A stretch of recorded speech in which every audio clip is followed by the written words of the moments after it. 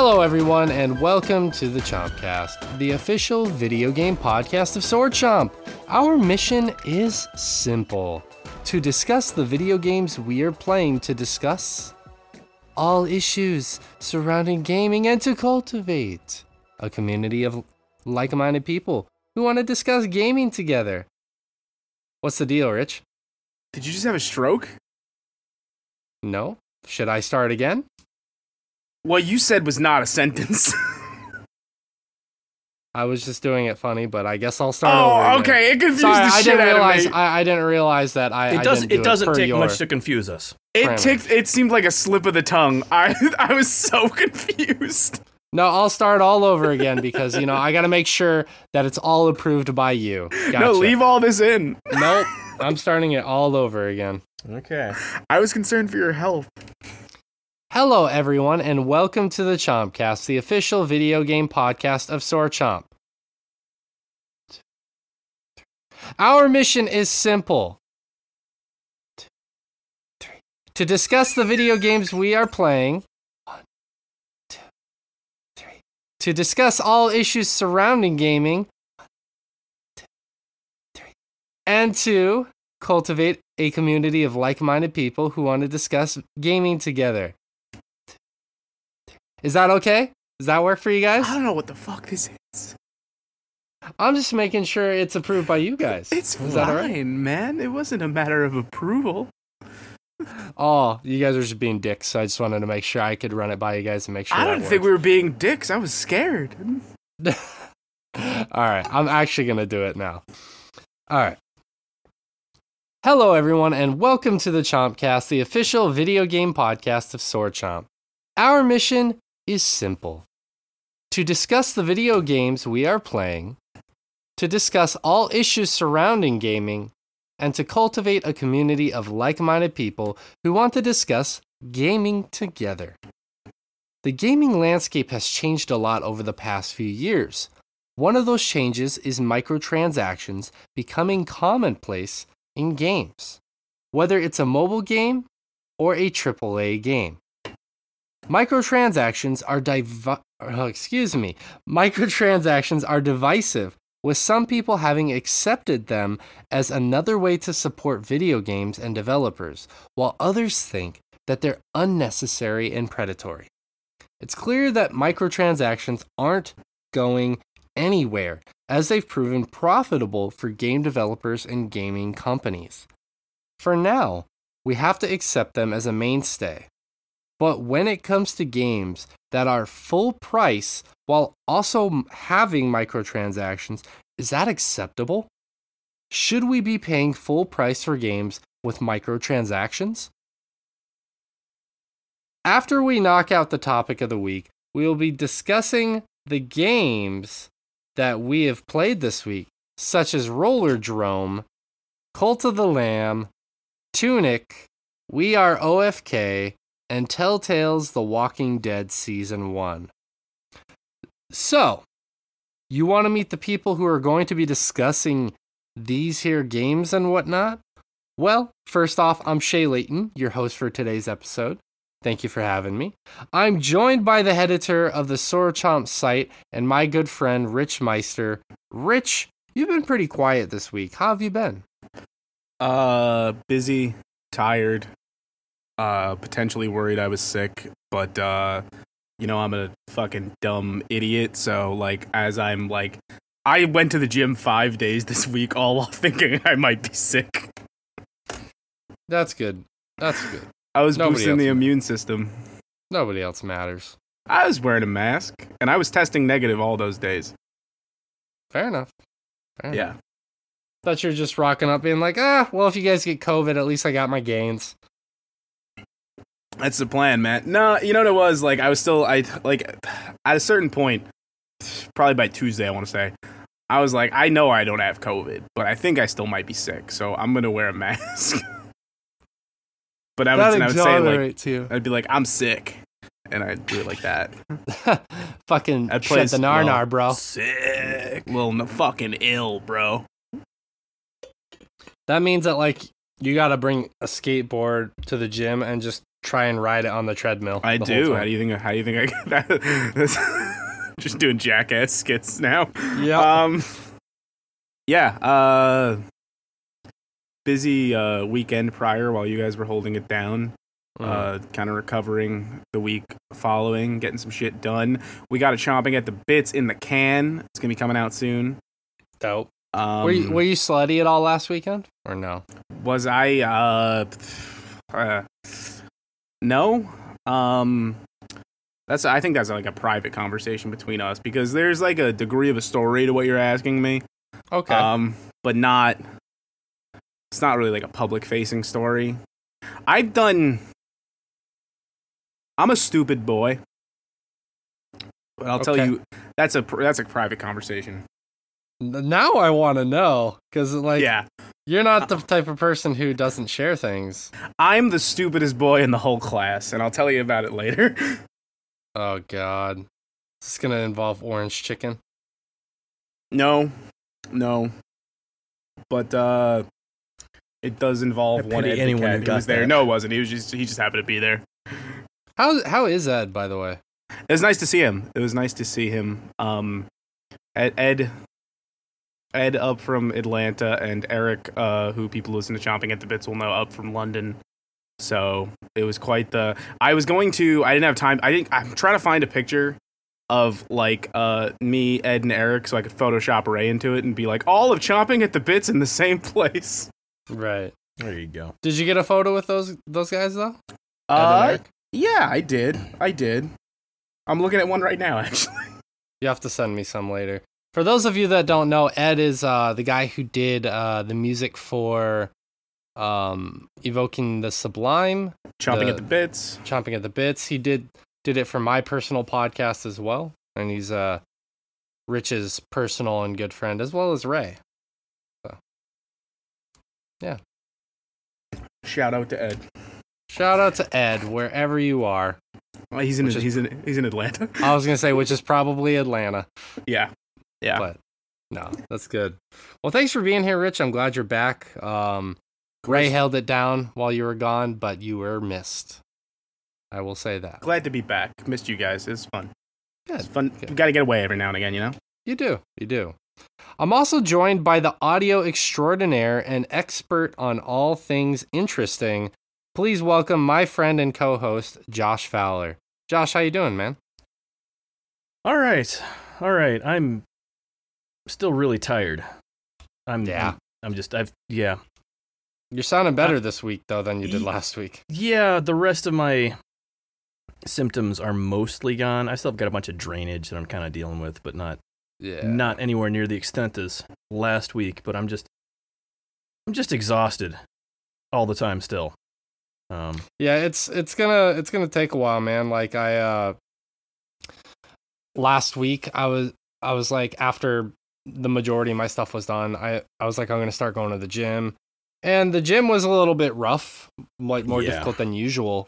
And I still had some of the drainage. I still do have a little bit of drainage. Like I'll still cough and get some unfortunate phlegm up, or I'm still having to blow my nose a little bit more than usual. But the first time I played basketball was this past Tuesday, and it was rough.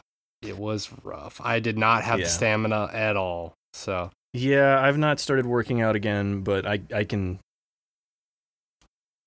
still tell that I can't breathe all that deeply without it being a little painful. So I figured I'd wait until that's at least mostly better to start doing much. It's nice to be going to a real gym again. You know, it's easy to forget over the course of 3 years that working out makes you feel good. Mm-hmm. That's true. But no, I mean, like, I don't blame you. It's like, that's one of the obvious things with COVID, as we've all heard at this point, is once you get it, it's very labor intensive to breathe or exist afterwards for a little while. Yeah, really. Yeah. But sometimes in a permanent sense. Mm-hmm. Yeah, it's true. But like, thankfully for me, because the first time was much worse this time, I kind of knew what to expect, so I handled it better, and it wasn't as severe, which is the other nice thing. Yeah. Do you still have like your sense of smell and your sense of taste? Yeah, I never really completely lost it or anything, Right. but I think that's because I've never done like an actual test to see if I'm a super taster, but I'm fairly certain I am, given everything else. So like my, taste got dulled a significant amount, but not to the point where I know a lot of people who, like my wife, when she got it, she lost it to the point where everything just like, all right, all food just tastes like vomit now. Dope. Yeah, which is always fun. She could have got those Bernie Bots jelly beans and eaten the vomit one. Yeah. And they're like, oh, this is okay. Well, that was all she was eating. Do you think that was maybe? Yeah. She's like, I have COVID. I have to eat the Bernie Bots vomit flavored jelly beans only. It's important to me that J.K. Rowling gets money. She deserves to profit off of my COVID. No. Well, That's what I'm glad everybody you're doing always says. better, man. I'm glad you're doing better, Josh.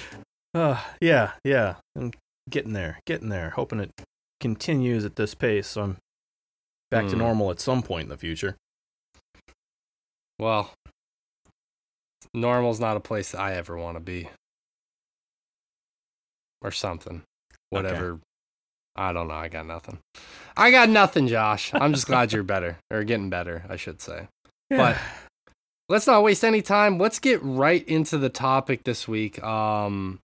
It's something that I've been seeing recently is a lot more games have microtransactions, and a lot of people online and various social media platforms complain about them, and understandably so. It's something that we've discussed in the past here as an entity about microtransactions. Are they good? Are they bad? We discussed the legality side of it as we've looked at places like China, China, and like in the US and how they kind of regulate those things, and Europe and how they regulate those things as well. Because everybody has a different take on microtransactions. So we've looked at it from different angles, and I think this is probably the most important one that we're going to look at, because it's the one that directly affects most of us, is that microtransactions are becoming such a prominent thing in AAA games and mobile gaming. Not so much the indie space, but I'm sure that at some point that may or may not happen more frequently. Who knows? Yeah, but I've been seeing more like expansions with indies lately. But still not the same sort of microtransactions all over the place thing. Exactly. Yeah, I wouldn't call it content. Well, I guess it's debatable into what terms you call it a content pack, but right, exactly. Yeah, that's going to be dependent. But that being said, so with microtransactions being more prominent, with that thought in mind, should we be spending full price for games? And that's going to be debatable, because you have some games like Fortnite and Pokemon Unite, those kind of games that are free to play, but they are littered with microtransactions. And then you have games like Call of Duty Modern Warfare 2 that's going to be dropping here very soon. That is a full price game that is also going to be littered with microtransactions. Yeah. And you already played it. Right, exactly. In 2007. So that's something that I think we should talk about, because even though it may not be the most prominent thing right now, it's something that I'm sure is going to be on the horizon for us. So let's discuss that. I'm going to throw it to you first, Rich. You were gone last week. Usually I throw these topics to you first anyways, but yeah. What are your initial thoughts about this topic? I mean, I've beat this drum before. I don't inherently think that microtransactions are evil. I think they're really easy to twist and manipulate to make them a bad thing. And without the proper regulation, you can't really stop that from happening. But it's hard to exist in the ecosystem where we can rely on the games industry to properly regulate that.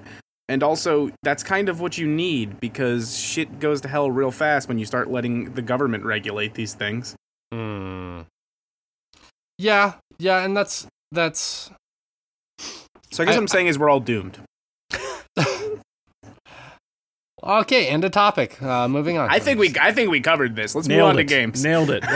What's next? Yeah. Well, Rich, let's get a little bit more specific though. Like, Sure. What do you think that it's acceptable to pay $60, $70 price tag, and then you're going to be inundated with microtransaction offers and whatnot?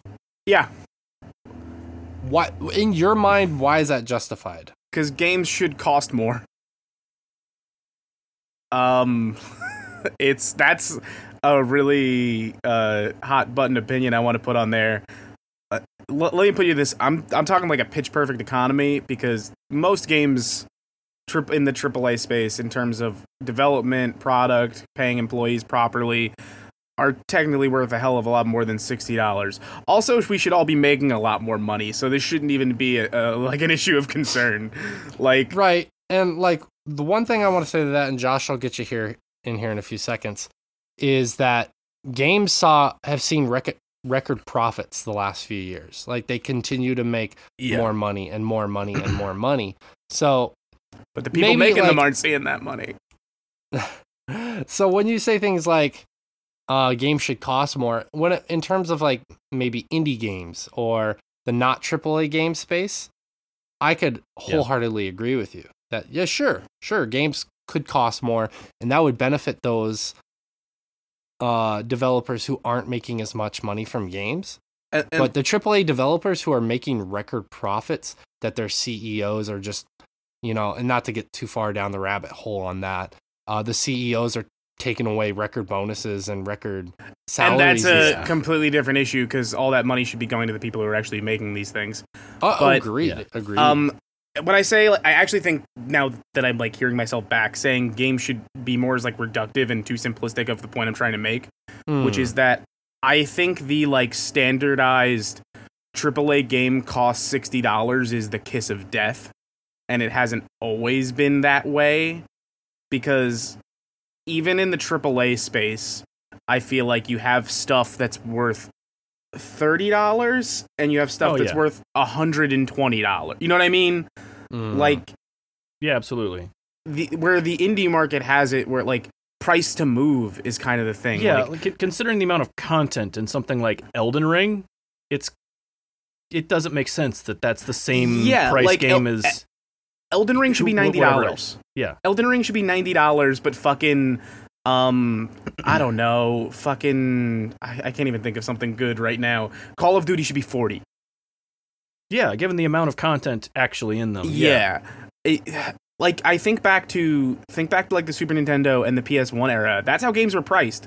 Like, you wanted to go... A lot of that had to do with how the hardware was produced, though, because you were literally attaching chips to these carts. Extra yeah, so, chips. Like, the storage itself costs Donkey Kong 64 was, like, $90. Yeah. You also got, like, an expansion Rumble pack. That one also... That was one of the games that came with the expansion pack as well. Yeah. And, but, like, bigger RPGs on the SNES were sometimes, like, $70, $80, $90, depending on what it was. Star Fox, the original Star Fox, was a more expensive cart because the Super FX chip had to be added to that cart to make it work. Yeah, I see your point that the $60 price tag is arbitrary, which I agree with to some extent. And with the PS5 and the Series X and S, $70 is starting to become the norm, which fine. I think it'd be hard to delineate the intrinsic value of a game. Like this one is worth 30 or should be worth 30 out the gate. This one should be worth 90. Because then, people are going to manipulate that with microtransactions anyways, which for some people is going to still be bothersome. Other people, it's going to be fine, But I do see your point, and I think there's some merit in that, Rich.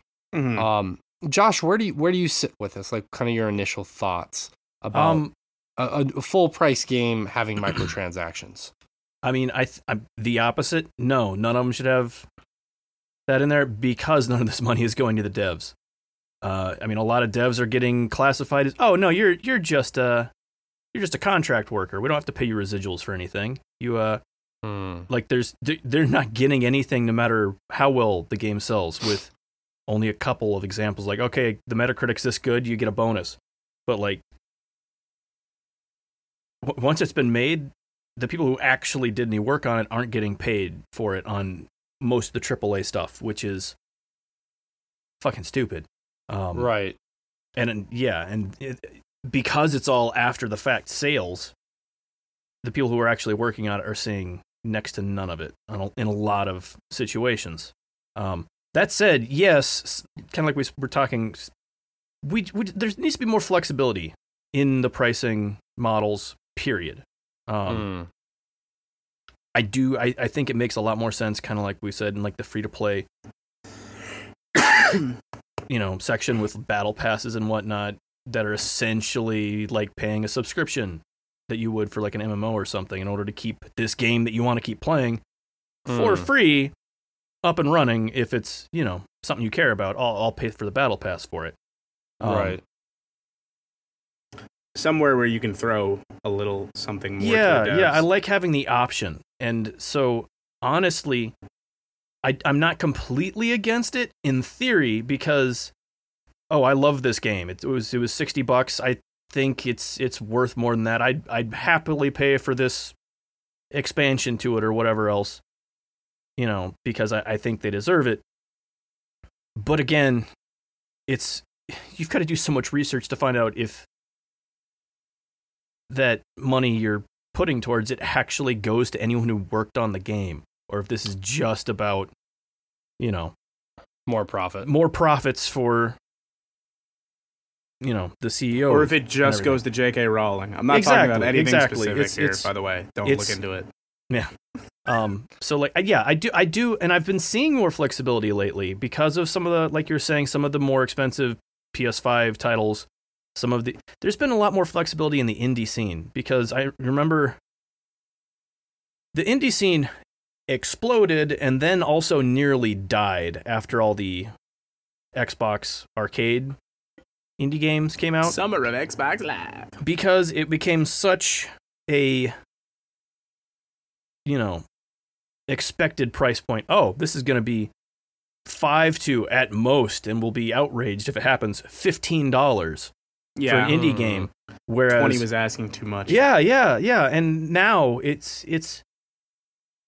you see everything from, $5 to $40, depending on what sort of team has to be put together to make a certain game. And I think we were living the dream with Hydro Thunder. Yeah. But yeah, I think we need to see more of that. Is just, no, this is just a $30 game. This is a $25 game. Price it what it's actually worth. And I think that's, yeah. And if then beyond that, you think we'll give people the option to spend more money, and I think there is room for microtransactions as long as they're done ethically, which is kind of the bigger issue that we talked about before, about how predatory a lot of them are set up. One of the things I want to say really quickly, kind of to your point, it's jumping back just a tiny bit, is I think it's really important with these microtransactions, and this is something that doesn't happen and probably never will happen, unfortunately. I think it would be really cool and important if they had a case where, they do have a $60 game or whatever the new price tag is. Yeah. And then they said, there are microtransactions in here. Here's what it's going to.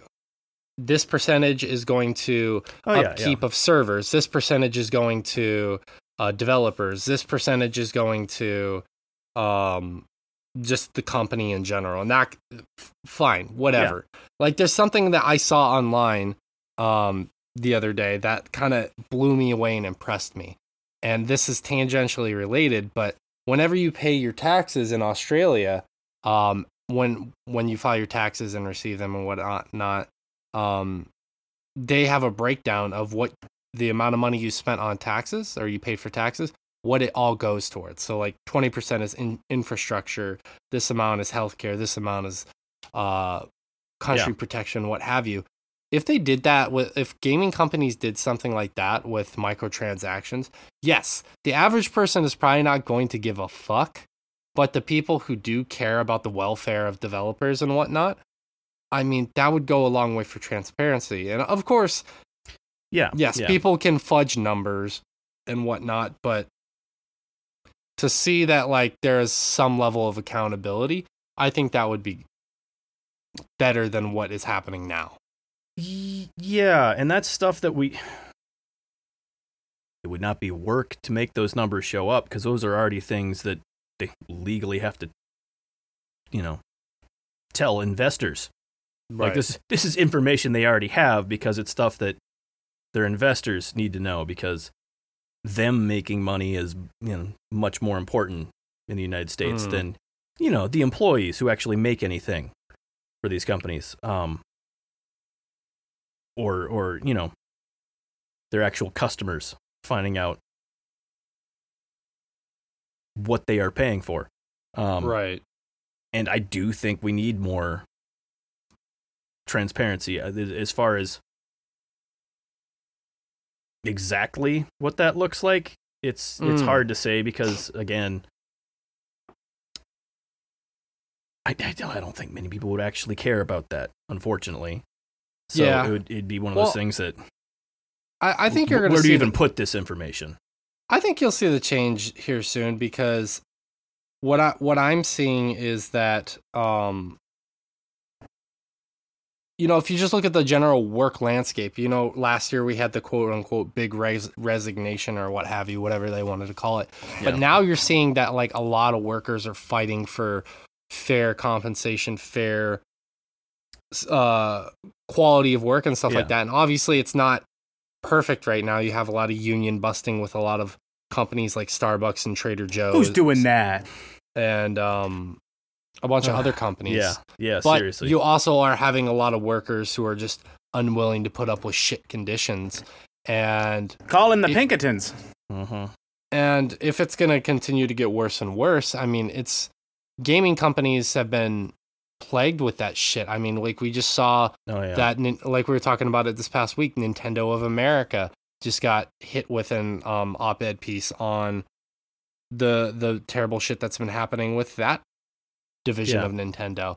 And I think as workers just in general in the force start becoming more emboldened to fight for fair working conditions and a decent quality of life, that when it comes to things like microtransactions and you see companies making record profits, to make sure that companies are compensating their employees fairly. And so like along that standard and practice of what we're kind of seeing hopefully change the culture of working in general, change that hopefully we're going to see a greater chance for companies to be transparent with microtransactions and what that money is going towards. Yeah, I think it's one of those things they're going to have to be forced into at this rate, because again, it's not just the lack of compensation. It's the whole model in the AAA space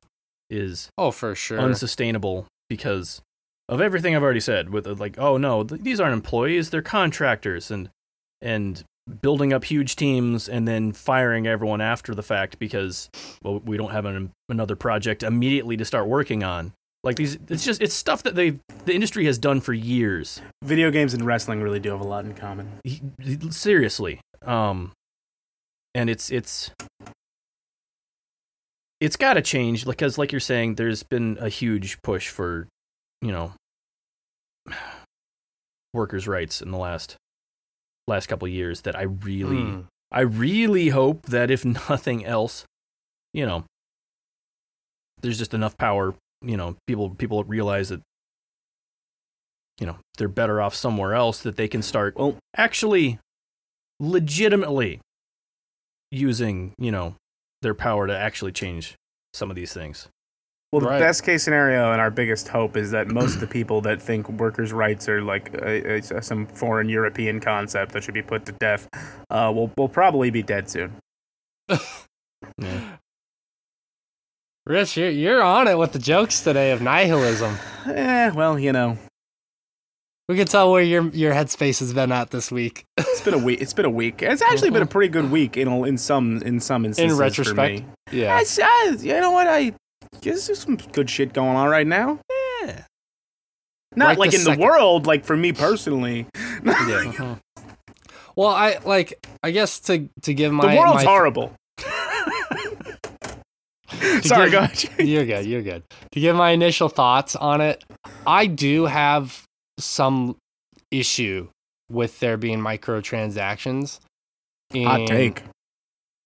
I know. How bold of me to stand atop this platform all by myself. If I had pearls, I'd be clutching them. I have issues with it to some degree in full price games, and I think of stuff like sports games that are just rife with microtransactions and then still being full price and other games like that. And granted, those are, I think, not the games that we really play, so it doesn't really affect me as much. I worry about it becoming an influence for standard practices in gaming as a whole.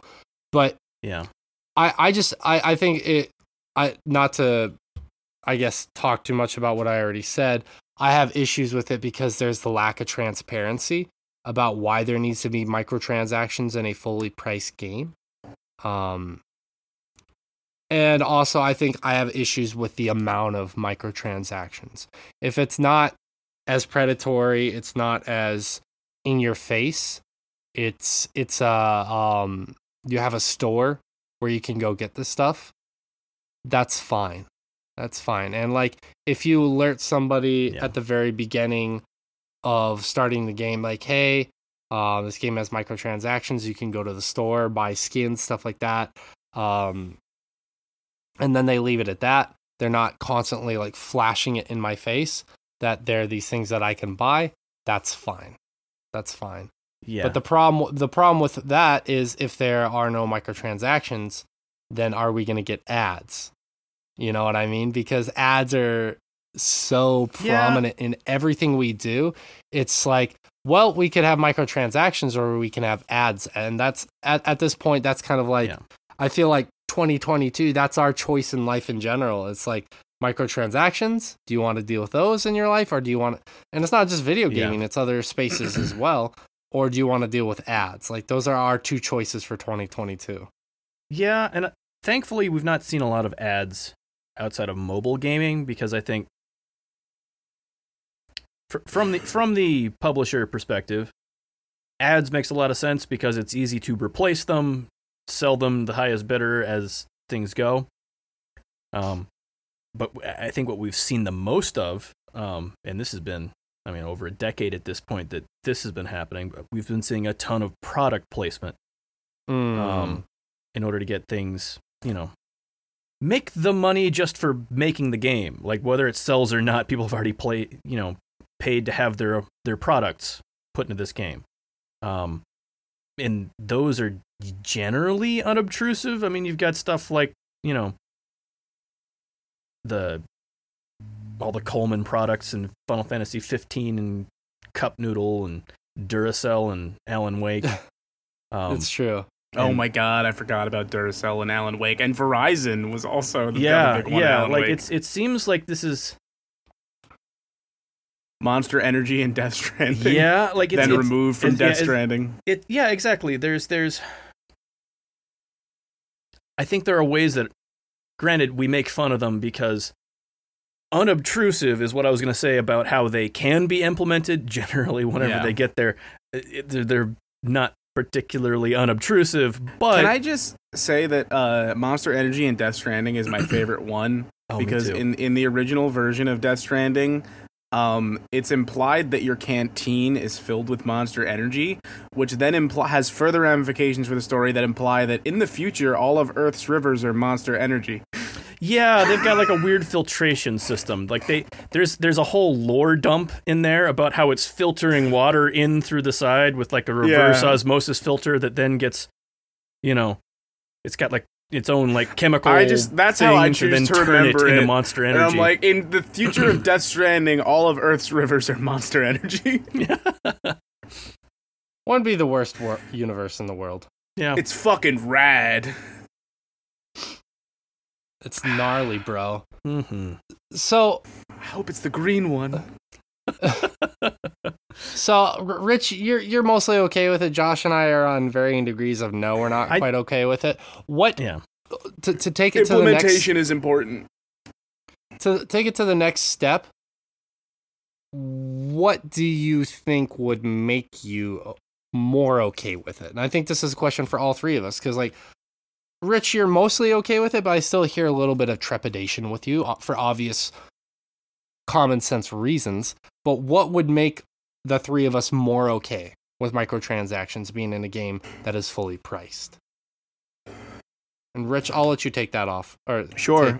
Take that. Yeah, first. take it off. Take it off. I Take it all off. think baby. the baseline for what I find acceptable is like I have no fucking issue with games where the microtransaction is like purely cosmetic bullshit.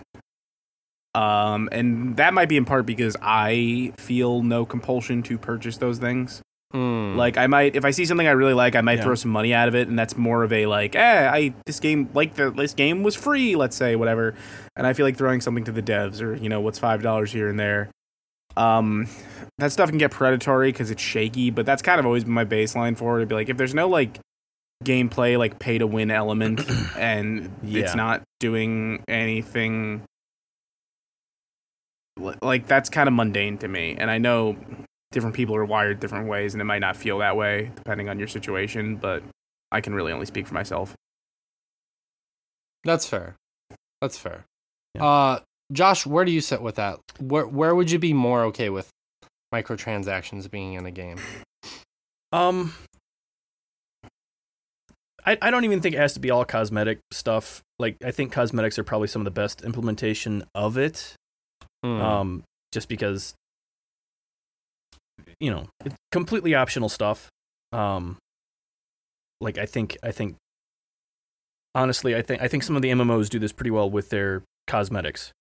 Some of them get fairly expensive, like $20 outfits type things, and you're like, oh, that's ridiculous. But these are games that you're gonna be playing for years, so it's kind of it makes more sense in that sort of environment than I've seen a lot of other games attempt this. Like AAA games, like, here you can buy this, $20, $30 outfit for your character in whatever yearly release game, and that is fucking stupid. Like, these are not the same thing. And did even I though buy they're the both Red Baron cosmetic, Magitech armor in FF14? You bet your ass I did. Yeah, exactly. Like I think people are,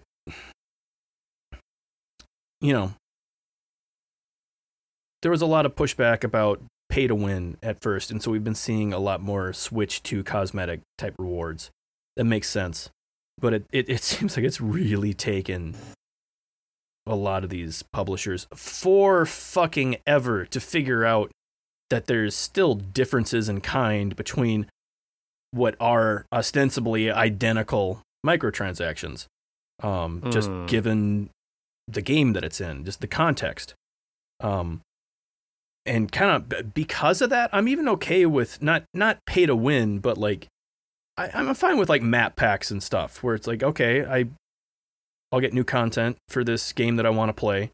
I think we do need to change some of how that's implemented. I've seen this in the board gaming space lately with a lot of like the digital board game subscriptions. The Board Game Arena is like a subscription online board gaming place that you can pay a subscription to. Right. But if one person you're playing with has a subscription, you can play with whoever else. So it's kind of like you renting the game yourself. And I think we kind of need to see something like that in just the regular gaming space. We're like, oh, I paid for this map. Cool. Now anyone else who is with me can play it. Kind of a la the spawn system for StarCraft. Like, oh, someone's got a disc. the whole LAN can play off of this one disc. Digital board games do a lot of that. Like, I have that with asynchronous games of Root all the time because the way they did that, which I think is delightful, is to play with people online. Everybody has to have the base game, but if one person in the game has an expansion, you can use that expansion. Exactly, and that's what I'm talking about. And that is a board game, but that's not just like their online board game arena version. It's an actual video game version of it that's on Steam.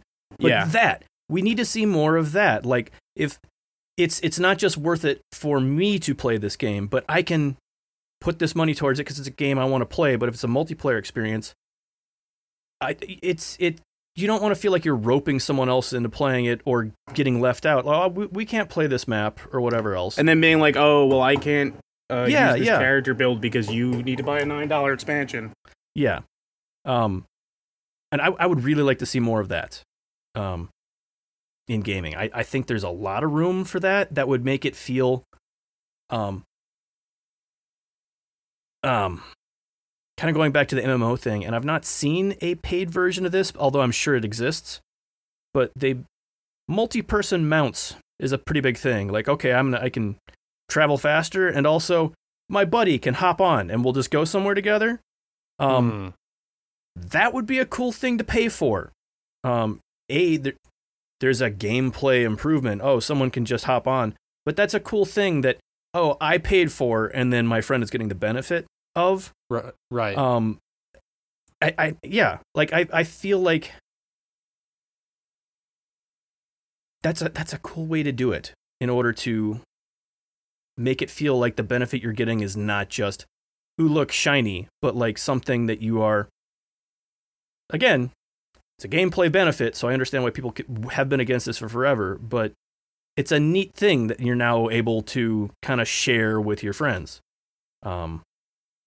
I think, like, in those kind of situations, I'm more comfortable with, like, microtransactions existing, whereas, granted, this isn't something that you paid for, but in Pokemon Unite, when you turn that game on and they're trying to get you to buy all the in-game currencies so you can try and hit their personal lottery system to unlock certain things. And that is when it's like, I think it's at its worst, obviously. Not to retread this conversation too much because we've talked about it a lot. We talked about this a ton when the game first came out, but yeah. Well, just games in general, like with microtransactions, like when they have a lottery system of the possibility of winning shit, I think that's when microtransactions are at their worst. But when it's like something where it's negligible, quote unquote, content, but it's not as predatory. It's like, buy this extra thing we put in there. It doesn't really affect the game that much, but you might look cooler. We're not gonna throw it in your face. You know it exists. I'm okay with that. Yeah. But that's just my opinion. So yeah. I there isn't a lot that I think we can. I'm sure we could take this topic a lot deeper and further, and it'd be looking at like financing and finances of companies and stuff like that, and really getting lost in the weeds. But that's kind of not what we do. We don't really talk about like the financial aspects of companies. We don't break down what company made the most money and stuff like that. So I don't want to get too far into that. But do you guys have any kind of like final takes on this? Like, are you guys nervous that this is going to be standard practices and procedures where we're going to see all games have microtransactions, even if they are full price? Like, so for example, obviously The Last of Us, the remake is going to be dropping here soon. Obviously that one's not going to have microtransactions. I'll say that and come back here in 3 months. Fuck, was I wrong? Ish. But, yeah. Like, could we... Is it a legitimate fear to be worried that games like that will be littered with microtransactions and be full price in the near future? Is that a legitimate concern, or is that... I don't think so as much, because specifically the prestige games have an element of this is untouchable.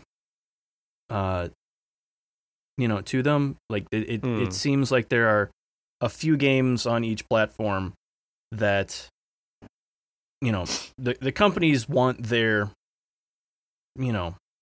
heavy hitters to be uncontroversial, in certain, certain aspects. So I don't see this like affecting absolutely every single game like we have been worried about in the past. But also it's kind of everywhere else.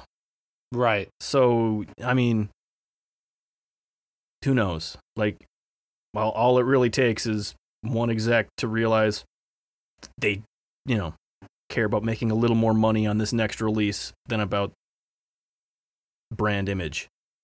And it's just here is kind of the point I think we're already at. Right. So I don't think it would take much, but at least currently it doesn't seem like the will is there to put these in, like you said, a lot of the games that we play. Because, again, a lot of the sports games and shooters and a bunch of other, every other genre in gaming, it's already here.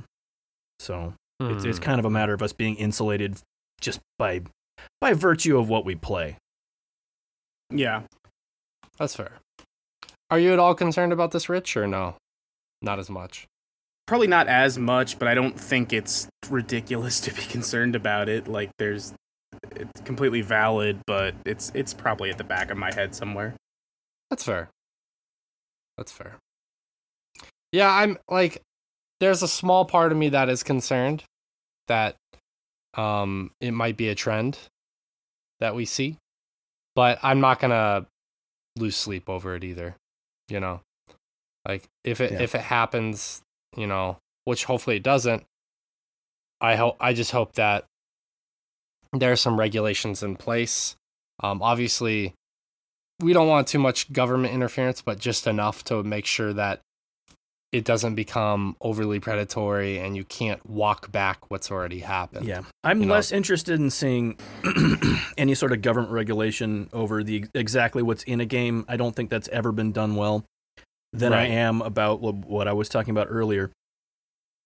If it's something I want to put a little extra money towards, I'd like that to make sure that's going to the devs. And I think that is a sort of thing that the government is much better at regulating. Like, okay, you can't keep fucking calling everyone a contractor.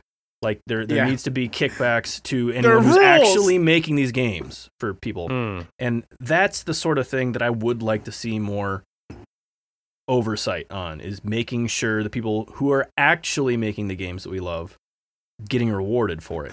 I also want to punish the people who make that sound like it's a better option. They're like, you're an independent contractor. You're your own boss. I'm like, wow, my own boss. I'm like, no, you're 22 and you don't know anything. Stop saying yes.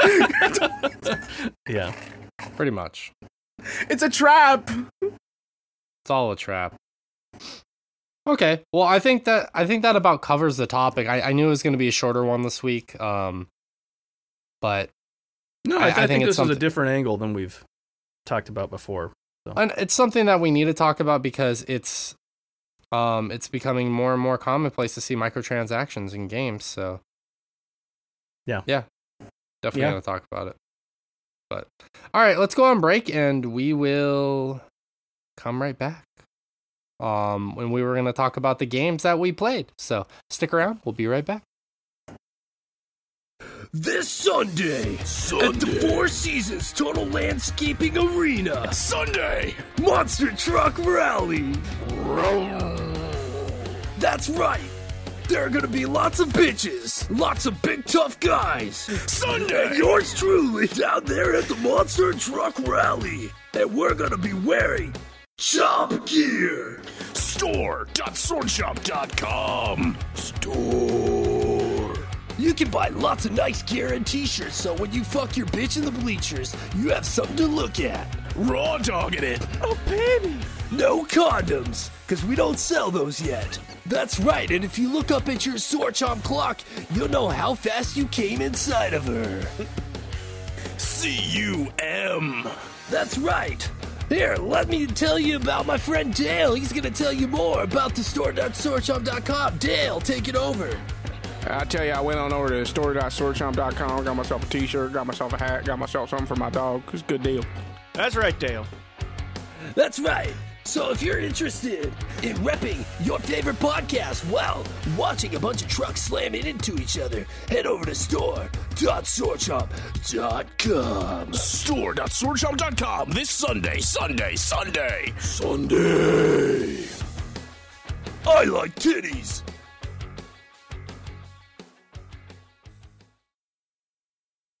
We're back. Thanks so much for being patient and waiting on those fine messages that we displayed during the break. We're going to talk about some games this week. Admittedly, we haven't played a lot of the new games lately. We know that there are a lot of big titles that have dropped. Live Alive being one. What is that? Is Xenogears 3? Is that the one that recently dropped? That is the new one. Damn. Isn't it Blade? What? Xenoblade Chronicles 3. All right. Xenoblade Chronicles 3. Yeah, that's what I thought. Thank you. I don't know anything about Xenogears those 3. I'm like, okay. They didn't even make 2 yet, and I don't think they will. They didn't even really finish 1. Yeah.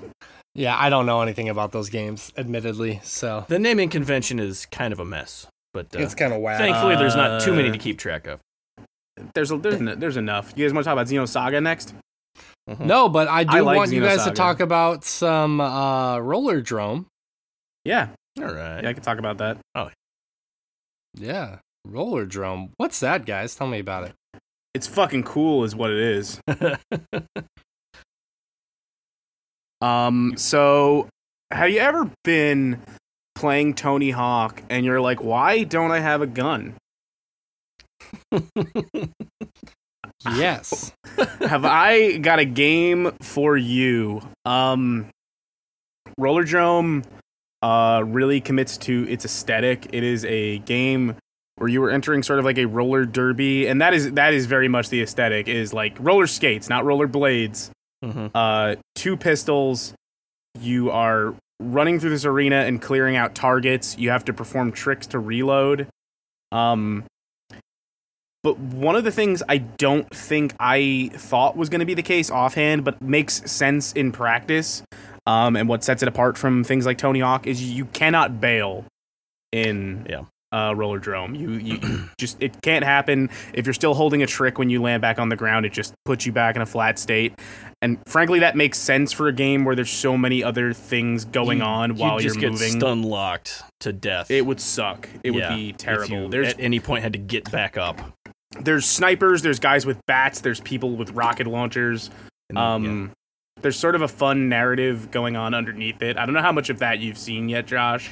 Yeah, I'm in the second series, and they give you new stuff regularly-ish. Sure.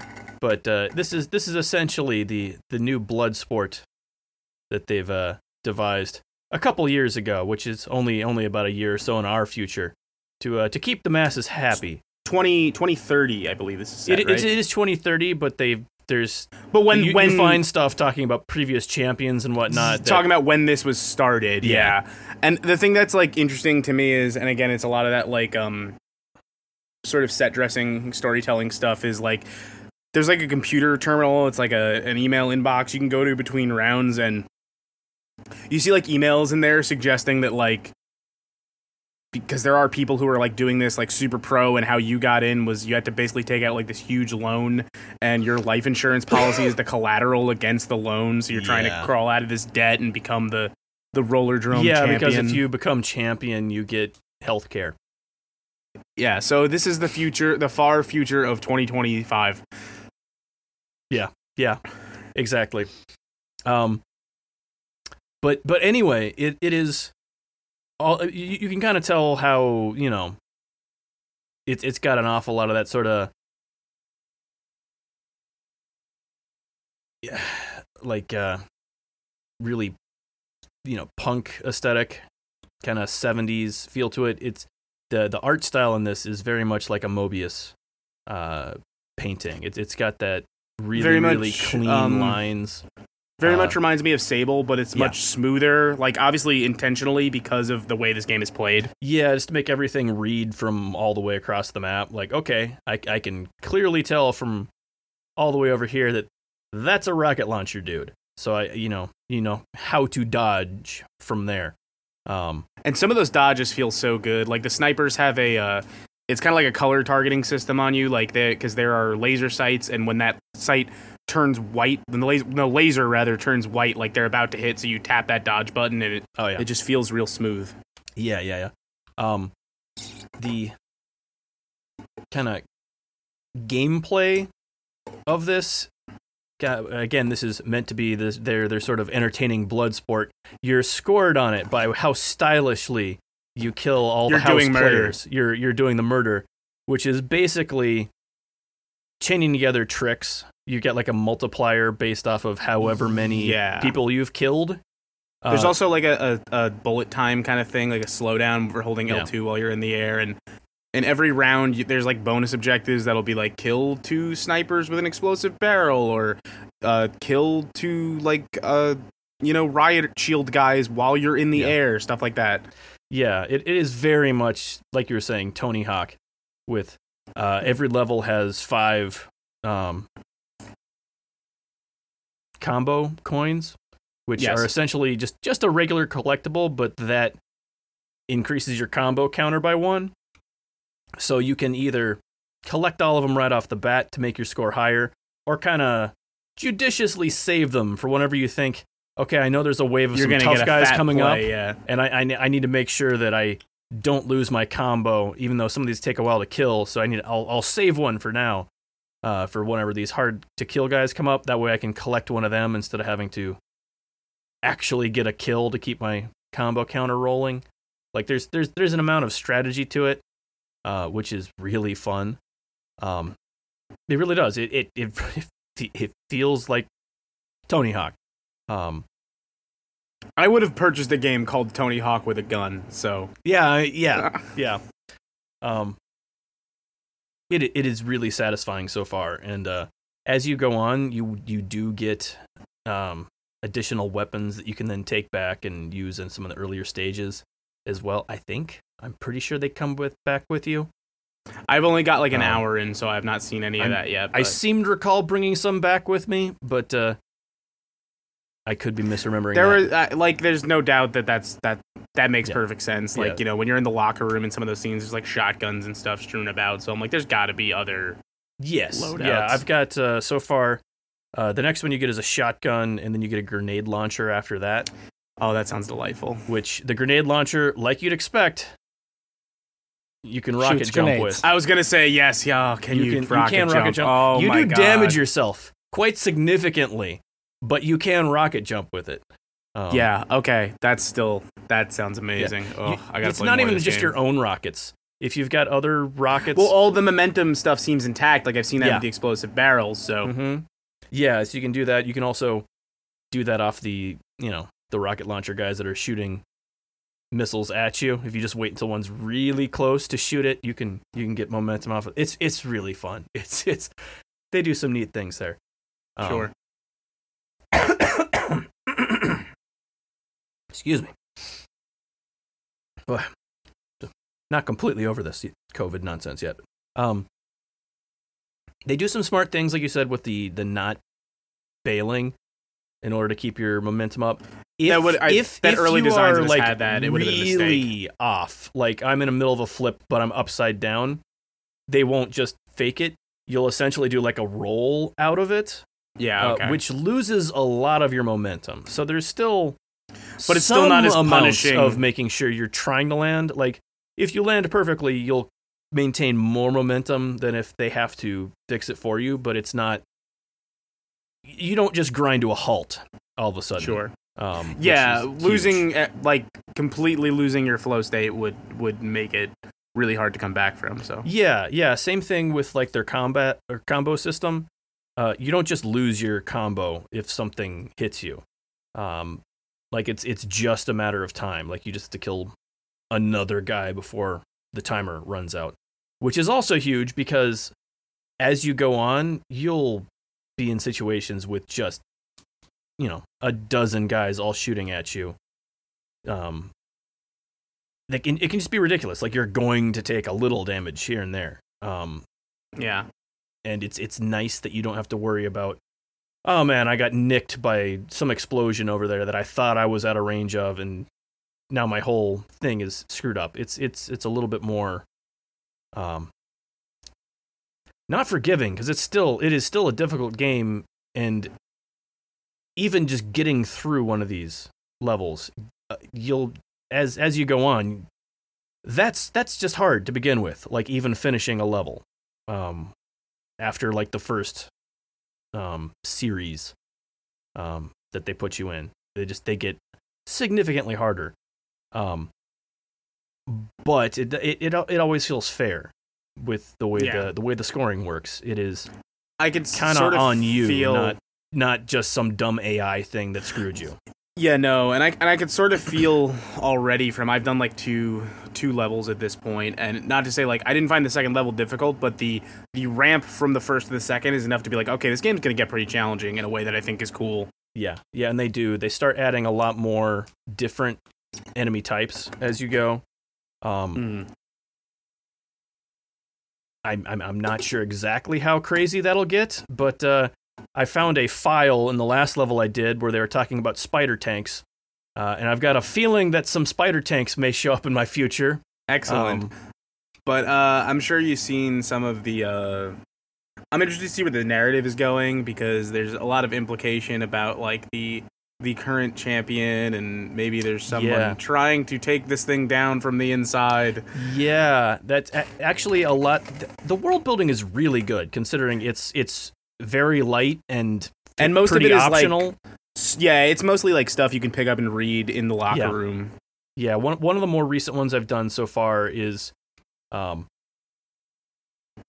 it was like the TV station office, because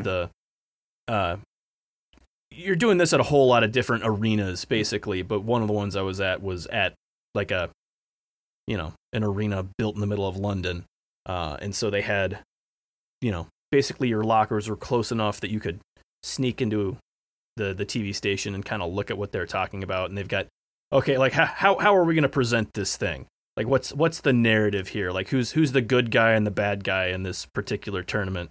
Like, what are the narratives we're trying to show? And it's just kind of neat seeing that aspect of it. Like, okay, we've got to make this one competitor, look really good, because they're the one who is company line, just completely on board. They're doing this game not for any other ulterior motive, but just because they like the killing, type thing. And yeah, I have loved this game. Like, everything about it so far. It's seemingly disparate elements that have just come together so well. Mm-hmm. Cool. Yeah, I would agree. Early hours for me still, but like, I've been excited for this one, and the first hour and a half I put into it, it's delivering on what I expected. Oh yeah, I like delivery. It's not delivery, it's DiGiorno. I was gonna say I also like DiGiorno, but I don't think I've ever had DiGiorno. It's good. You know what? I'm sure I've had it at some point in the early aughts. Sure. I remember it being significantly better compared to the Red Baron crap that I'd had in the 90s before that. True. You gotta really burn a Red Baron pizza, is what I find. To kind of really bake that cardboard to be flavor fair, out of it. Well, to be fair, and I only get the deep dish Red Baron. I don't fugs with anything else. If you're having a, like, cook in the oven at home frozen pizza, I find burning it is the only way to go. I mean, it can't hurt. It can't hurt. So that's what we say. Uh-huh. In this house. That's how I've decided to end any awkward conversation I have for the rest of my life, when everybody's just staring at you like, what just happened? You just go, so that's what we say. Uh-huh. Then you can just leave, and nobody has anything else to say. That's true. What would they say? What could they say? They say, we're going to talk about Cult of the Lamb next. That's what they would say. Actually, by we, I mean you guys, not me. Yeah. Yeah. That's what we say. That's what we say. Cult of the Lamb, pretty fucking cool. I don't know what you guys talked about with this last week. Broad strokes overview type stuff. Yeah, you got your Animal Crossing in my Hades. Yeah. That's yeah, pretty much. Yeah. This has been a really easy one for me to like play in very small chunks when I have a moment, which I really like. Because for anyone, I guess I'll redo the broad strokes real quick. Cult of the Lamb, you play as a lamb who is being sacrificed to some eldritch type gods. You're then saved by a imprisoned sort of death or another god like character who says, hey, I can spare your life, but you need to start a cult in my name. And you're like, fuck yeah, sure. If I remember correctly, your dialogue options are sure or absolutely. Yeah. Which is great. So yeah, then you start this cult, and it's kind of like community, like almost very Animal Crossing light-esque stuff with some farming and indoctrinating cultists, and then some dungeon running. And the thing I think I like the most about it is like none of the whole lot of marrying of these mechanics ever overstay their welcome. I think every single one of them is as deep as it needs to be. Mm-hmm. And then obviously as it goes on, this starts to change a little bit, but especially in the early hours, a good dungeon run is like 10 minutes. So it's really easy to just like dash through, get some resources, pump some stuff into your cultist, and then go, I'm going to walk away for a little bit. It stays that way for a normal playthrough because they have a system where essentially you do a run and you get a pip on this thing, and like once you've got 4 of them, you'll be able to unlock the actual last boss of the dungeon. Where before that you're getting like a little mini boss to finish out the run. I do like the note of the mini bosses. The mini bosses are labeled as heretics, and they take like a demon form, and then when you kill them, you actually convert them to your cult. Yes, yeah. And because of that, just the normal playthrough, pretty short. Once you've killed the actual boss, you can continue going and make it a much longer run, but with the added difficulty on top of that, because as soon as you kill the normal boss, all the enemies get harder, but then everything after that first set of levels that would normally get you to the boss has another difficulty increase beyond that. So it's much more a matter of kind of, you can get really good rewards for this, but you're seriously pushing your luck if you keep going too far. They're meant to be fairly short runs, especially if you're just kind of mainlining the story type, just doing the runs you need to get through the story. Yeah.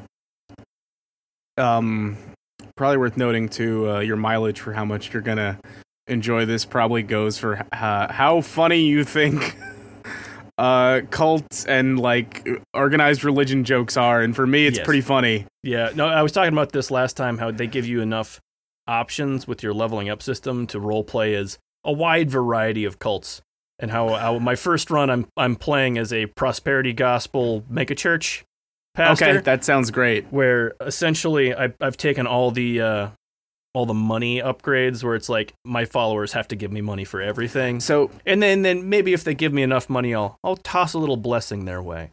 I'm going real Heaven's Gate with mine. Like to give people kind of an idea of like what the way it lets you like play your cult differently is, I feel like there's like a nicer way you could round it. Like I think one of the first doctrines you get to pass, I think like 2 of the options are like, one of them is so like your followers believe in the afterlife. So when someone gets sacrificed, they don't really get that sad because they know it's not the end. But the one I picked was like faith increases from sacrifices, being like, this is for the greater good, and the cult understands that. So everyone gets real happy when someone gets sacrifice someone. Yeah, you've got a wide variety of how you want to play this, which is neat. I've again, going with my whole role-playing thing, I have, for the most part, not been killing anyone off other than just, again, kind of to see the mechanics, just to for curiosity, because of, we do a gaming podcast. But other than that, I've just kind of let them die of old age, and you can dig them a grave and have a funeral for them and make them a little grave. and your other cultists will go visit that grave, and like it's an extra additional way to power you up because you'll get even more faith just for them.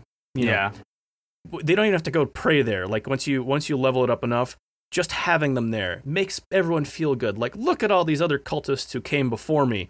And like every time you go back to the place, there'll be like just a big chunk of rewards you get just from walking through your graveyard. Neat. I sacrifice all the heretics. There's no room for questioning the word of your Lord God. Yep. If we don't tolerate that shit around here, I tell you right now.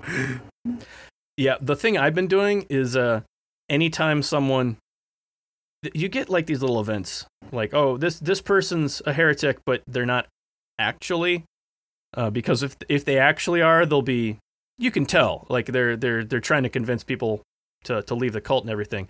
But every now and then you'll get like a paranoid person who's like, no, this person is totally a heretic. Why don't you put them in jail? And you can do that just to make them happy and then immediately release them, which I think is really funny. One of my favorites is one of my guys got caught stealing from the others, and they're like, put him in jail. So I did real quick, and then immediately they let him out, and I made him my tax collector. He's proven himself. He's proven himself. He knows how to do the job. The problem was he was so good at taking money, so I gave him a badge that says he's allowed to. Yeah. Solve the whole thing right up. Exactly.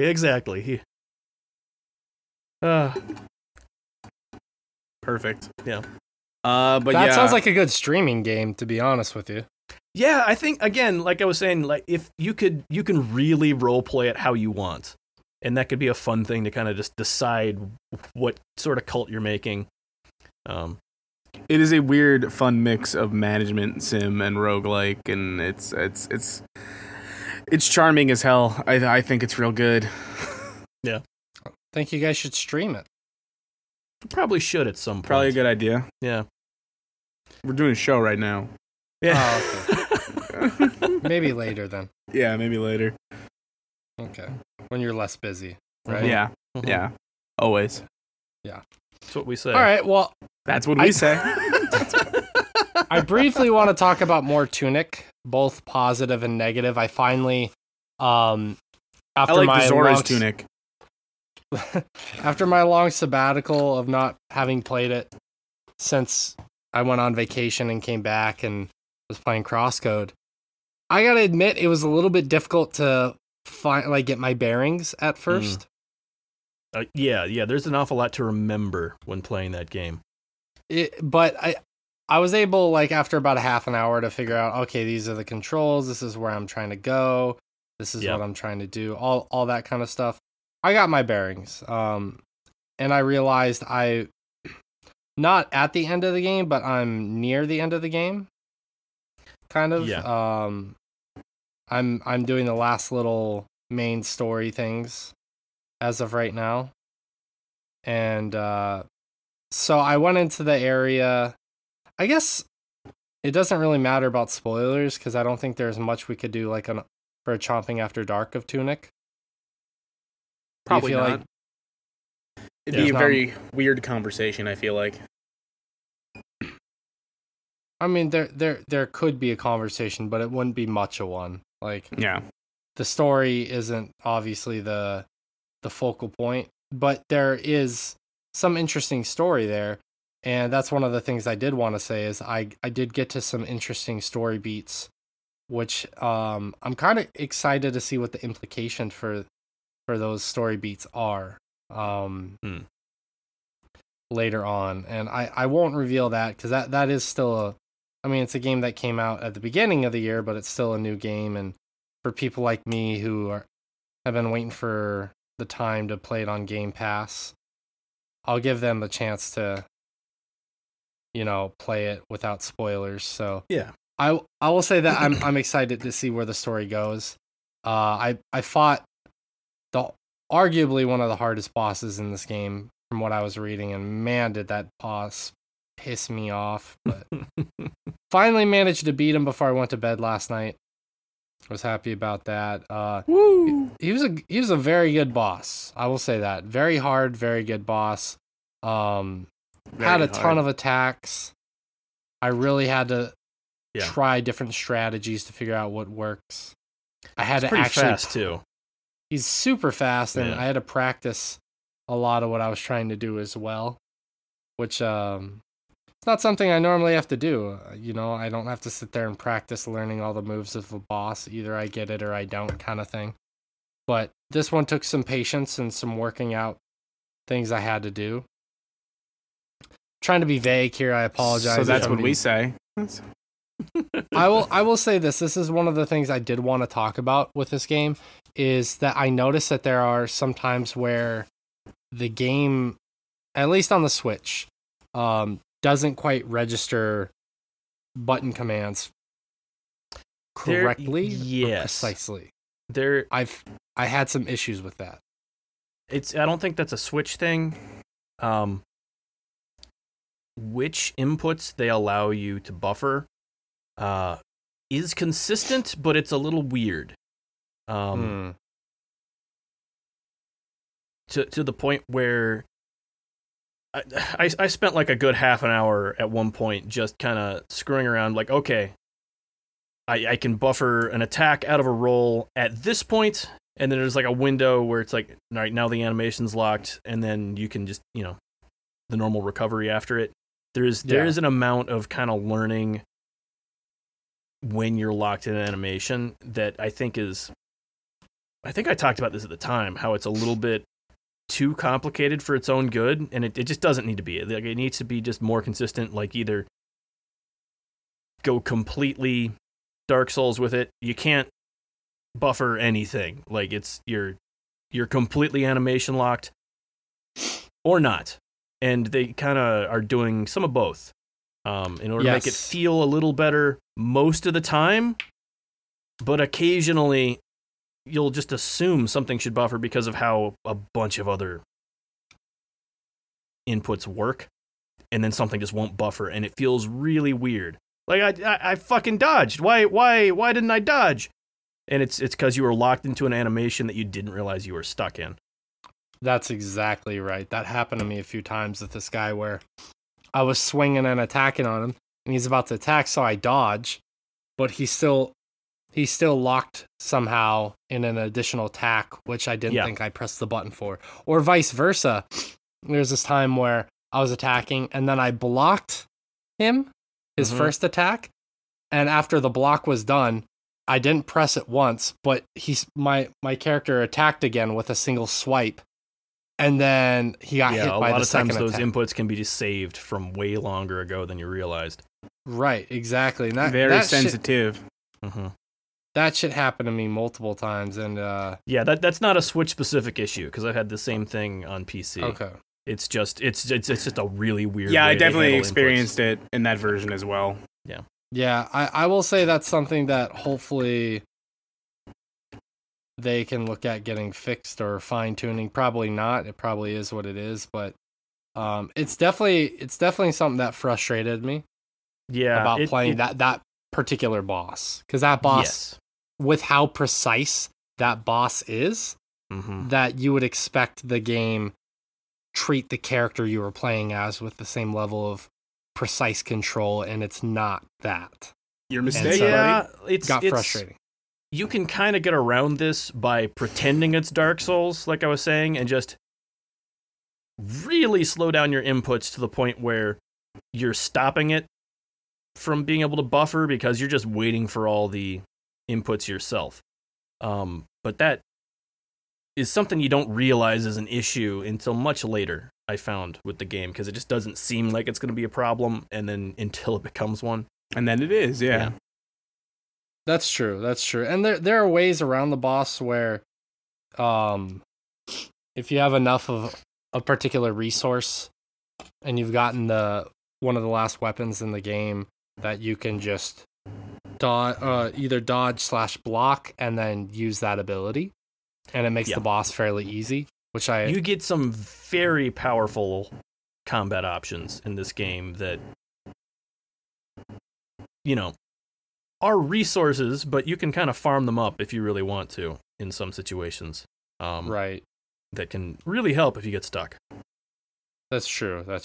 I didn't quite farm up, but the thing is, I pretty much, I'm the type of gamer like many gamers who saves pretty much every item they're given until a rainy day, and then I end up at the end of the game having hardly used any of the items that I saved up. That's the type of gamer I am. I'm sure many people can relate to that. But when it came to this boss, I had a particular item saved up in mass. So when it came to fighting the boss, after I figured out, oh, if I use this weapon, I do a lot more damage, it was a lot easier. Not easy, but easier, I would say. Yeah. So I ended up beating the boss. I had fun. I'm doing some end game content type stuff right now where I'm trying to figure out, like, what am I missing? What do I want to collect? Stuff like that. Yeah. Again, intentionally being vague as to not spoil Really? a lot of the content that is there, like the additional content that you can find, procure, what have you. Try to be intentionally vague on that, but Yeah. I will say I'm still really enjoying the game. I imagine that I'm probably going to finish sometime mid next week. Obviously, I want to do as much as I can in the game before I quit playing it. So I got a ways to go, just mainly because of the extra content that's in the game. But we'll see. When I finish it, I'm really intrigued by what's going to happen with the story. Yeah. That's the thing I really want to know at this point, is because there's been the big reveal at this point. I want to know how that culminates. Yeah. The standard ending kind of addresses a lot of the straightforward in-game story, whereas the secret ending, given what you've got to do to actually accomplish that secret ending, really addresses kind of more of the meta story and a lot more of the additional stuff kind of going on that you just would not have context about. Implied stuff. Yeah. So it's kind of worth seeing both to kind of get a wrap on both of them. Because of the implication. So with the true ending, do you get the normal ending and the additional ending, or no? No, you don't. Actually, the true ending is significantly less of an ending as far as how involved it is. It's just very well hidden. Okay. And you have to do an awful lot of extra stuff to get it, so it's not something you can kind of accidentally stumble into. Oh, okay. Yeah. Yeah, like where Crosscode, you had the normal ending and the true ending. The Crosscode one you can kind of stumble into. You can, but you've got to be either OCD about checking back with everyone you've talked to every time a new story beat happens. Like, ooh, I wonder what this person would say about something. Or like you're actually playing an RPG. Yes, yeah. Yeah. Which you are, but also aren't. You are. It's an action RPG. Mm-hmm. Yeah. Set in an MMORPG. Yeah. Yes, that's true. It's an RPG, if you will. Exactly. My favorite. Meta. My favorite kind of RPG. I hate using the word meta now because it's like every time someone's like, available now on your meta quest, and I'm like, I'm not fucking calling it that. Mm-hmm. You get the fuck out of my house, Zuckerberg. Zuckerberg's in all of our houses now. Zuckerberg this. Zuckerberg this dick.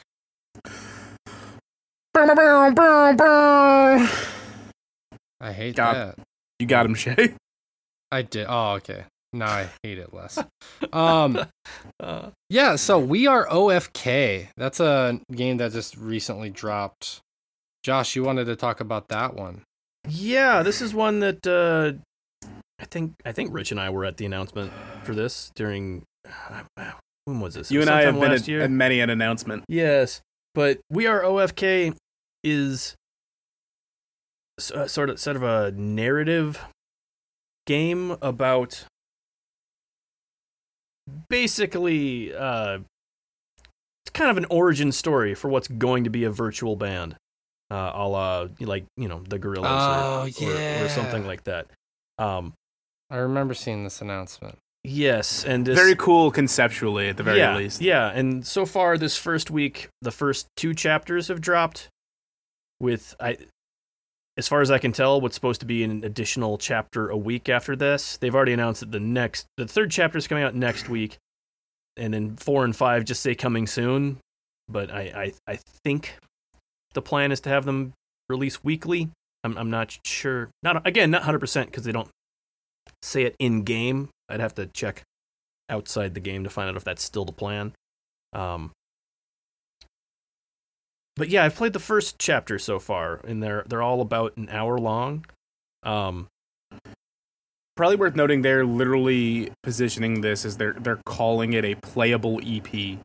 Yes, and it's very much that. It's got a good soundtrack that's kind of more atmospheric while the cutscenes are playing and whatnot. With then, at least in the first chapter, a song from them that's presented more as a music video, kind of an interactive music video. I think the plan is to have 1 or 2 of those for each of the chapters that you're going to have. So by the time the 5 chapters are done, you've got an EP. So far, it's been really charming. The writing and voice acting has been excellent. And the art style is really good. So it is just a fun story to watch through, to listen through. The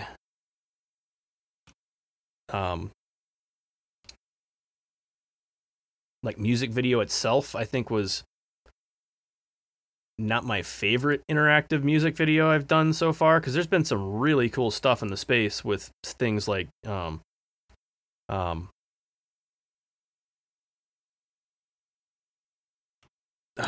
Sayonara Wild Hearts? Sayonara Wild Hearts with That's the one that comes to mind for me. Yes, that's the obvious one. I was thinking of 4 different games, and they're just, because of that, none of them are coming to me. Yeah. But Sayonara Wild Hearts, I think, is kind of taking the cake as far as that goes. I would agree. Really quickly, just for other people besides myself, yes, who don't know, what is an interactive music video? Is that kind of like kind what of Genesis Noir was at the end? Yes, that's very much that near the end. That's one of the better ones. But there's a wide variety. You've got things like interactive musical art installations with the fucking hell, man, my brain is just gone right now trying to remember the names of all these things. With the Radiohead art I forget what that was called. Yeah, Project Amnesia or something like that? That's it. Yeah, Project Amnesia. And it was essentially just an art installation where you'd go into each room and it would have, and Tom a York version of one of their songs playing. And tell you a with sad this story. different information. Or not information, but different, it really was like wandering around a museum. Or like an art installation. Which is a cool way to do it. Way less. It's called interactive. Sorry, really quickly. It's called Kid Amnesia or Kid Amnesia Exhibition. Yeah, which was really cool. That was less interactive. I think Sayonara Wild Hearts is one of the most interactive of these, where you're playing a game. It's an actual game while you're seeing the music video, which I really like because it's much more engaging. They kind of halfway did that with this one, at least in the first chapter, where you are kind of wandering around playing these little mini games while it goes on to kind of go with the imagery. That will change really quickly as they go. I don't know what the stakes were to it, if any. My guess is there were no stakes. just kind of given the general flow of the rest of it as a very narrative game. Like you've got dialogue options, but you can't screw something up. It's just, you're getting through this story. So I think it was the same thing here. So, music was great. The interactivity was inconsequential. Right. Which your mileage may vary, how you feel about that. Okay. So far, the narrative aspect is the thing that I'm really enjoying the most, because they're doing a really great job making these characters feel fully fleshed out. Just in the one chapter, of which, like I was saying, it's about an hour. Felt like I really got to know these people pretty well. From well, that's at good. least, That's what that's I no could. easy task. Yeah, no, I think they did an excellent job with that. And I'm really looking forward to seeing more of it, kind of following these as they come out. I'm gonna have to get to this one. Yeah. Based on what you're saying, like I was already interested, but based on what you're telling me, Yeah. I think the visual novelty-ness of it is maybe not going to catch the mass market quite as much, just because that's still not. But if you like that, yeah, exactly. Like you probably have some context for that already, because it's been a big enough deal that you have to have at least encountered it at some point at this point. And if not, this is a decent enough place to try it. They do a couple things that I really like right off the bat, just kind of kicking you right into the accessibility settings that we've talked about, these things being, important, and they do a good job of it here. Like, hey, you want subtitles? Here you go. You can hop right into the subtitles. It also has by default, you've got 10 seconds to respond to any questions someone asks you, just to kind of keep the pace up. Okay. But right in that opening thing that they give you, they're like, oh, I don't read that fast. You can then turn that off, and it's one of the things they just give you right off the bat. Hopping into it, which I like. That's the sort of way we need to handle that accessibility. Like you're basically starting the game off. You're on the phone with your mom, and they kind of give you these little prompts that don't really matter, as ways to introduce this is kind of how some of your accessibility options are going to work. Parts of it, which cool. Little integrated tutorial to how their accessibility works. That is very unobtrusive. Just a couple questions here and there. So That's cool. I neat way to handle it, I thought. I haven't really played any games like this besides like I said, the ending bit in Genesis Noir. Mm-hmm. That was such a cool way to storytell and a way to engross you in a game that I definitely would like to explore that more. And I remember when this was announced thinking how cool it looked. So I definitely would like to give it a shot. Yeah. What are you playing? You're playing it on PC right now? Yes, I'm playing it on Steam. It is also, I think, on everything else. I know it's on It's on Switch. Because I've seen it advertised on there. I've not been on my other machines to see if it's on there or not, but I'm pretty sure they were announcing that it was on basically everything. Switch would probably be a good place for this as long as you're playing with headphones. Yes. Yeah. Again, for any of these really musically focused games, I'd suggest Headphones headphones. Yeah. Good headphones. headphones or earbuds if you want to be wireless. True. True. It's the true. Not for But- play. But speaking of taking, 10 seconds to make decisions, I have been going back and playing Telltale's The Walking Dead with my girlfriend. And I just very, very briefly wanted to talk about that. Not Sure. very extensively, but Go. I think that game is 10 years old at this point. And while I would say some of the voice acting to facial animations isn't quite synced up It never was to begin with, but it's more glaringly obvious now, being 10 years But it removed. still isn't. Being 10 Yeah. years removed from it, Yeah. I would say that outside of that, the game holds up surprisingly really well. I'd imagine that's probably one of the Telltale games that's aged better. It definitely has. I mean, quite a few of them actually hold up pretty well. Not all of them, obviously, but like they did a really good job with the Walking Dead games, and with like The Wolf Among Us is excellent. I really liked the Batman ones at the time because I felt like they were telling a pretty unique Batman story and using the medium smartly, I think. But like Walking Dead's the one that put them on the fucking, like, they're the reason they were able to make so many license agreements. And it wasn't just because it's to their detriment. The Walking Dead property. It was they was did such a outstanding good on its own. Yeah, like they got it before Walking Dead was that big of a property, and they just did such a good job with it that like everybody in the world wanted them to take a crack at their property. Yeah, including Game of Thrones, that they to their detriment. They certainly did that.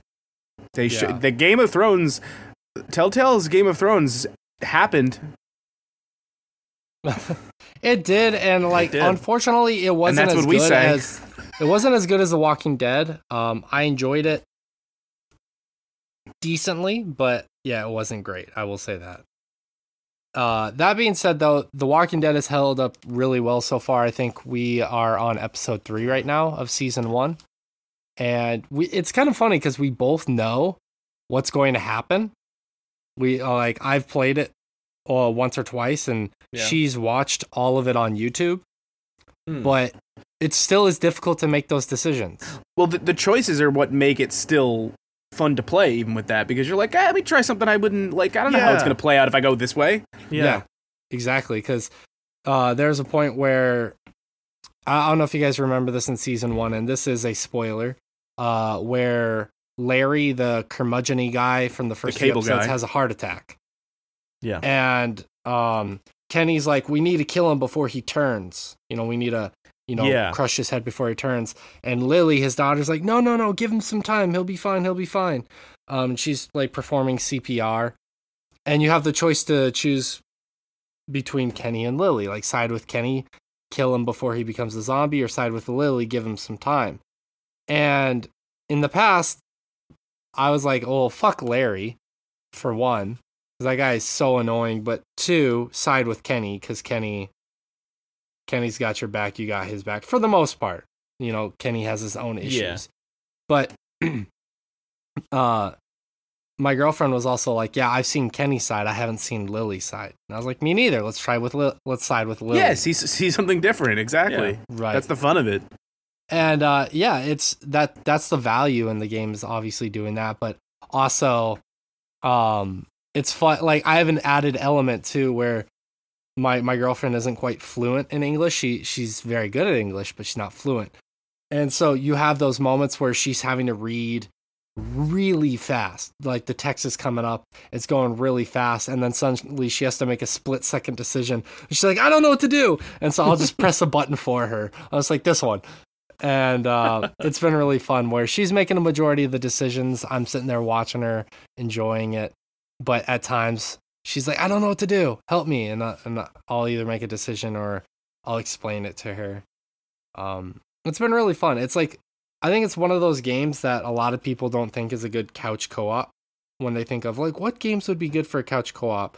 Those games, specifically the Walking Dead games, but other Telltale games I'm sure work as well, the older ones, that I think they're good to great games to play together with people.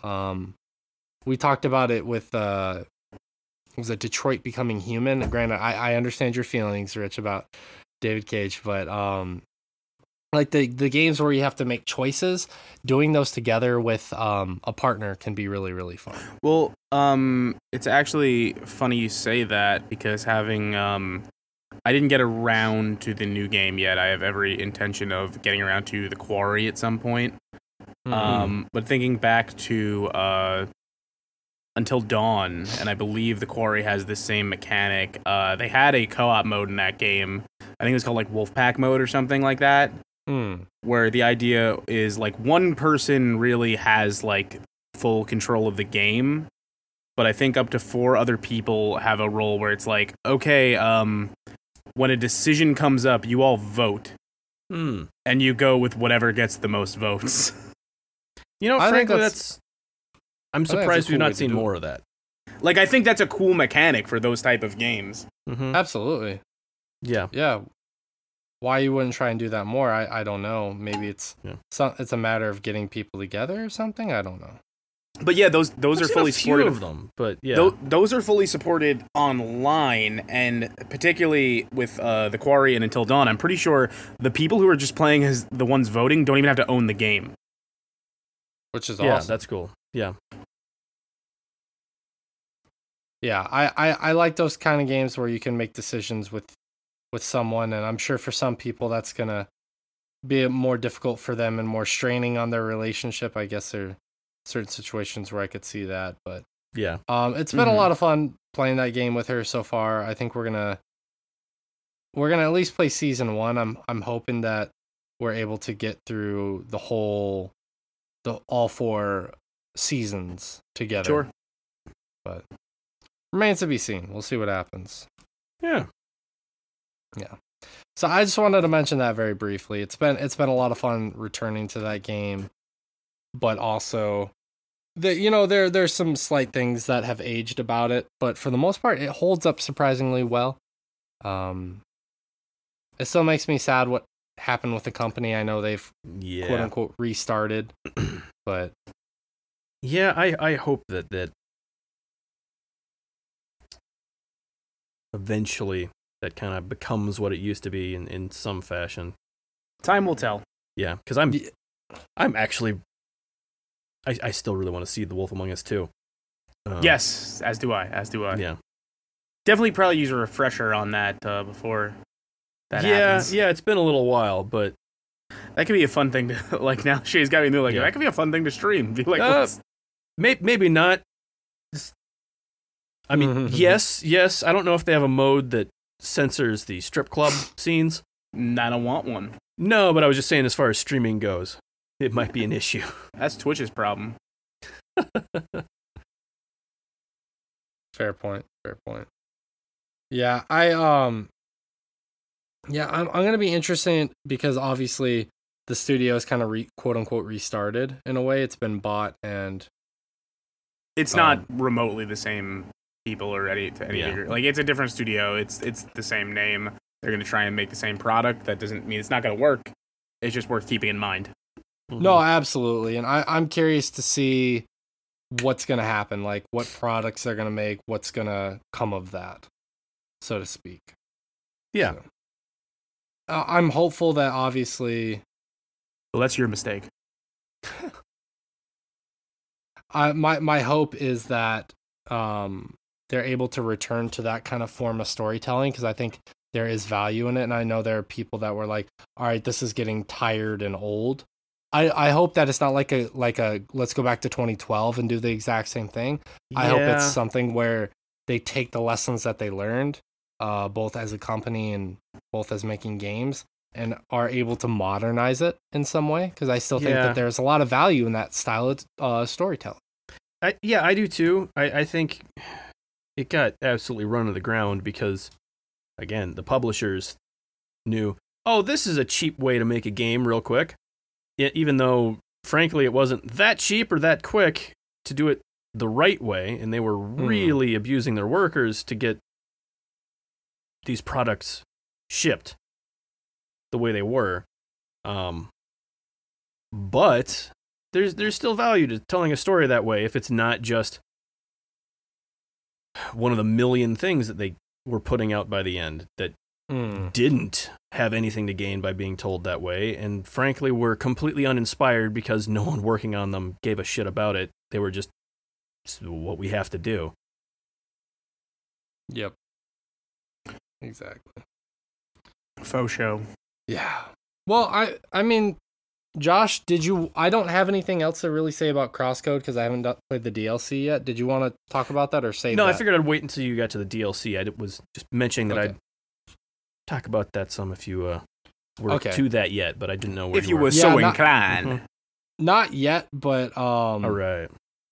I will get to it here soon because I was actually just eyeing it on the Switch. I was like, okay. Yeah. Yeah, I've been playing some more of that this week, trying to get through the rest of the DLC, because I've not finished the story in the DLC because I really wanted to go and do all the side quest stuff because I'm Right. obsessive, and there's, like I was telling you, You? a ton of side quest stuff in that DLC, and as well as a bunch of hidden stuff as well. That, you know, it's kind of worth exploring everything again to see if you can find something that's just hidden there. Right. It's really And neat. I'm sure like that DLC is pretty new. It came out last year, I believe, correct? Yes, it was last summer. I mean, that's In the part last of it. summer, yeah. Yeah, and now that you got somebody else on the podcast finally playing it, you're like, okay, now let's get around to it finally. Yes, yeah. Like they added an epilogue that I played right away because I'm like, okay, I need to see where all this went. But then the epilogue kind of goes right into the DLC as well, and I didn't finish all the DLC Right. after that. Right, So, right. Yeah. Yeah, it's good. Like I So said, that's what I've we been say. meaning to get around to that game. I'm glad that finally did, and Oh yeah.